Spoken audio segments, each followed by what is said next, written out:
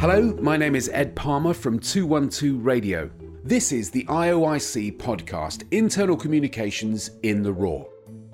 And on this episode, we have Christian Lethigra, who is currently the interim head of internal communication at the Department for Digital, Culture, Media and Sport, the DCMS. And Christian has a vast amount of experience of comms within Whitehall. So here's how internal communications during a pandemic has looked from a civil service perspective. Thanks, Ed. Hello, everyone, and welcome to today's podcast. I'm Jennifer Sproul, the Chief Executive of the Institute of Internal Communication. And as always, I'm delighted to introduce my co-host, Dom. Thanks, Jen. Hello, I'm Dominic Walters. I'm a consultant specialising in leadership communication, and I work with Jen as a governance advisor for the Institute. So we're delighted today to be joined by Christian. Christian, I'm going to hand over to you to introduce yourself. Yeah, hi Jen and hi Dom. Great to be here. Thank you so much for inviting me. So I'm currently the interim head of internal communication at the Department for Digital, Culture, Media and Sport, and formerly of the Foreign and Commonwealth Office, and formerly of the Department for Exiting the European Union. Well, Christian, welcome. Thank you for joining us. You just mentioned you started your current role as the DCMS, I think it's the way it's described, last March, which was obviously a great time to start any new job. As you approach your first anniversary, what have been your main successes over the past years? And if there are any, what missteps have you had as well? My first day of starting at DCMS was the day the Prime Minister announced the first lockdown. I joined the department remotely. It's not been without its sort of challenges. You talked about, main successes and missteps. Look, let's start with the misstep. Let's get that one out of the way, because I think it's obviously our greatest teacher as well. Even now, when I think about this instance, it sends a shiver down my spine. It was back in sort of early November, working on our first ever virtual staff conference. It was an experiment. It was, a leap into the unknown. Just as our two fantastic presenters were getting into their stride, suddenly the screen froze. And I thought, please, God, don't let this be happening. We've done so much hard work. You then sort of start getting a flood of instant messages saying, Chris, it's not working. Then something from, senior leadership, Chris, sort this out quick. That was a misstep. And I think, I learned a lesson from that, shall we say. I can imagine there are many people listening to this who are there with you in spirit and empathise with you. I've certainly been in that situation virtually. I think also in a face-to-face environment as well. And it's the first part of your question, just around sort of successes, I think I'm really sort of proud of, what we did, throughout sort of 2020. Pinpoint two things, two big strategic successes. The first one would be adapting the internal communications offer to the organisation. And then secondly, helping our colleagues, the workforce, to transition into a new way of working, and then actually supporting them. So on the first of those, adapting our internal communication offer. First of all, we did a heavy investment in leadership comms. So in the first few months of the lockdown, we broadcast live streams with our permanent secretary. So for people who don't know what permanent secretary is the most senior civil servant in a government department. They are essentially like a chief exec. So we've got a great permanent secretary in Sarah Healy. So she would do 2 live streams every week, just to give staff an update. We've now sort of transitioned her to doing, 1 a week, but then she does a whole host of other internal communication things. The other sort of adaptation we did was just to give staff even more employee voice. So, heavy investment in introducing people who are joining during lockdown.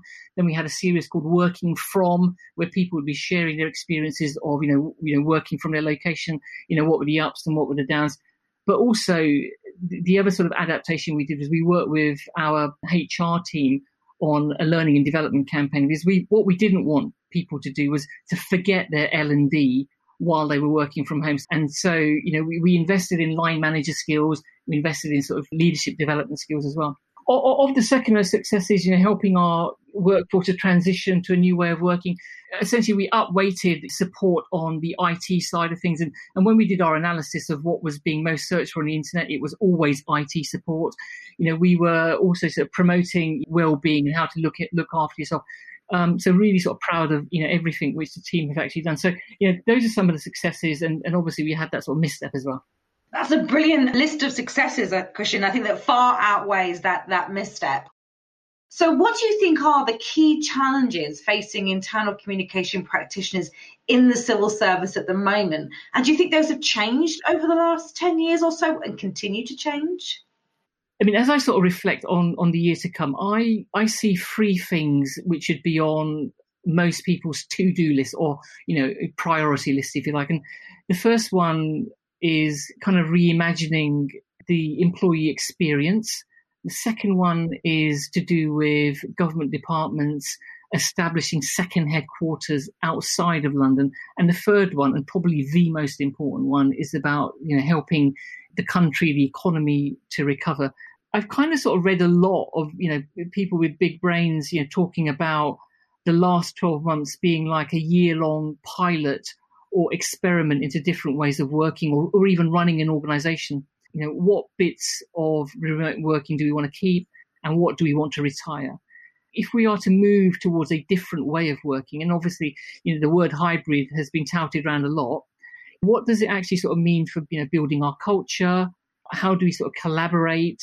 And even things such as line management as well. If you're managing, remotely, there are different dynamics. And the other one is around, capability building as well. And if you're new to an organization like I was, how do you sort of learn? I mean, normally you learn by listening and watching. And if you're in your house, in an office or in a kitchen table, your bedroom, you're not hearing those conversations which would sort of build your capability. So what is the employee experience, when we emerge from the pandemic? Christian, in addressing those challenges, you mentioned a moment ago about leaders, the live streaming that the Permanent Secretary was doing, and how we use leaders as communicators is a common theme in all of these podcasts. So it'd be great to find out more about how you involved the Permanent Secretary and other senior leaders in internal communication, and then how you equip them to perform that role effectively. I've now worked with 4 permanent secretaries at the Foreign Office, the Department of Exit in the European Union, and now obviously at DCMS. And none of them have ever needed any prompting getting involved with internal communications. I think they instinctively understand the value of the function, but more than that, they understand the need to engage, their colleagues. We obviously sort of take into account what their preferences are, and what kind of channels they work best with. We had an internal social media thing on SharePoint, and the then Permanent Secretary, Simon MacDonald, he would do sort of hashtag, my week. And then he would then sort of list out what he's actually sort of doing in that week. This is the most senior civil servant in the Foreign Office. And what that did was actually, it kind of gave a degree of transparency. This is what the leader is focused on. But what it also did was encourage other leaders to, again, use that hashtag my week. So you get directors, director generals to say what their sort of priorities were, and other people would sort of join in as well. So that was a very sort of quick, easy form of internal communication. Christian, I'm going to move on now and pick up on this issue. You talk about data and insight, and many organisations and practitioners struggle with that sort of measurement piece and demonstrating that value. So you have a way of collecting that data and insight? I think it's always important to have what I would say, a basket of indicators. The annual People Survey, has its critics, but, we still use it, and a lot of organisations still use it. And that should just only be one, source of information. We get sort of really good response rates on it. We can chop that data up, by many sort of different criteria. And that is a good, solid form of insight which we get. Alongside that, obviously we look at sort of our data which we collect on engagement with our different sort of channels.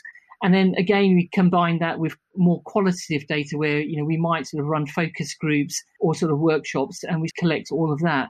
We also obviously routinely do post-conference surveys, etc., and those are all very helpful. If you've got those a basket of indicators, both qualitative and quantitative, every good internal comms person, and I also say this as a former proud researcher, you should be able to synthesize that data into a story, if you like. What is it actually telling us about the performance of our internal comms, how our staff are feeling, what should we be focusing on, what should we be sort of doing less of, and more importantly, what are we doing as a consequence of it? Christian, thank you very much. If we can talk a bit about some of the things that make the civil service different, I guess, from many other sectors, is that you have political masters. And political masters, I guess, by definition, tend to change frequently, and or their policies shift, or we have changes of government and different focuses. So how do you, as internal communicators within the civil service, keep messages consistent when politically policies and priorities may be changing all the time? That's a great question, and it's a question which I'm sometimes have asked a lot. Look, shifts in policy and political leadership, come with being a civil servant. They are part of our territory, and we work for the government of the day. When there is a change of policy, it's my job to work with our policy colleagues and our senior leadership team to co-create a communication package.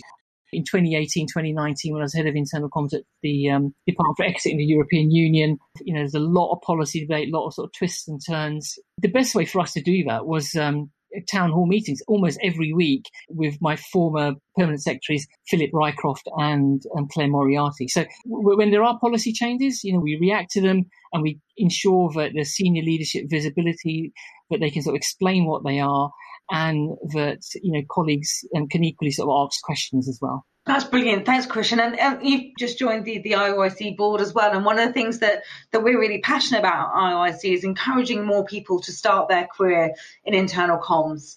What would you say to someone thinking about starting a career in internal communication, specifically perhaps within the civil service? I mean, first and foremost, life is short, and you should sort of do something in an industry where people are nice. And generally what I found, I think internal comms people are lovely. When I made the switch from client-side market research, I was just like, wow, people are so friendly and so willing to help. And if you join in internal comms, you're going to get that. But I think also you want that sort of thrill of being involved in the sort of the big decisions, to be in that room where decisions are being made and you're being called upon to communicate them. At a very early stage in your career, you get a lot of exposure to some very senior people. You could be in the room with a chief exec or a permanent secretary or a director general. I was sort of directing their video, creating their script. So you get to work on the big issues. You get to work with, senior leaders. You get to work with sort of people who are generally sort of, friendly. Within the civil service, you can get some great sort of L&D. I've certainly sort of, benefited, from it. I was able to have a CIPR internal comms certificate funded for me. My first head of internal comms, Catherine Morris, would send me off to conferences, and she would say, look, can you go off to this organisation? So there is that wonderful L&D culture. In addition to that, there is a career path if you do want to specialise from a junior grade right up to sort of deputy head. Also, you can move around. I'm a case study in moving around. I started at the Foreign Office, then moved to the Department for Exiting the European Union, and now I'm at sort of DCMS, and all very sort of different, departments with different cultures and different sort of remits. So you can mix it up a little bit as well. I mean, the other thing I would say, and which I'm particularly proud of, is that we work to some high professional standards, which are set by Alex Aitken, our Executive Director for Communications in Government. And I think he's done a lot over the last few years in really sort of professionalising internal comms, working, with Russell Grossman. And, I'm really sort of proud of that. Actually, what's been lovely to hear you talk about is that support, that investment, but also the fact that there is career progression and there's opportunities and there's ability to move. And I absolutely echo the friendliness. I also spent many years in the market research industry as well before I moved into internal comms. But it is that warmth that we have.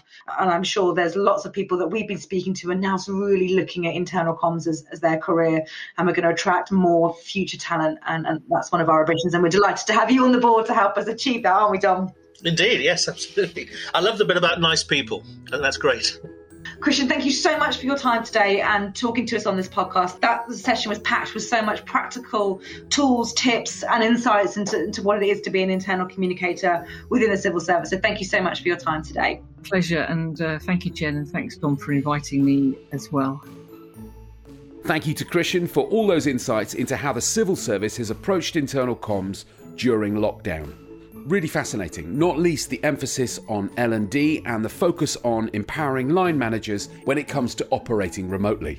And could there be any greater recommendation for the internal comms industry than everyone in it seems like a really good sort? If you'd like to discuss any of these subjects or suggest new ones for future podcasts, please email Jen at jennifer@ioic.org.uk. After all, like you and me and everyone else in the industry, she's just really, really nice. That's it. Thanks for listening.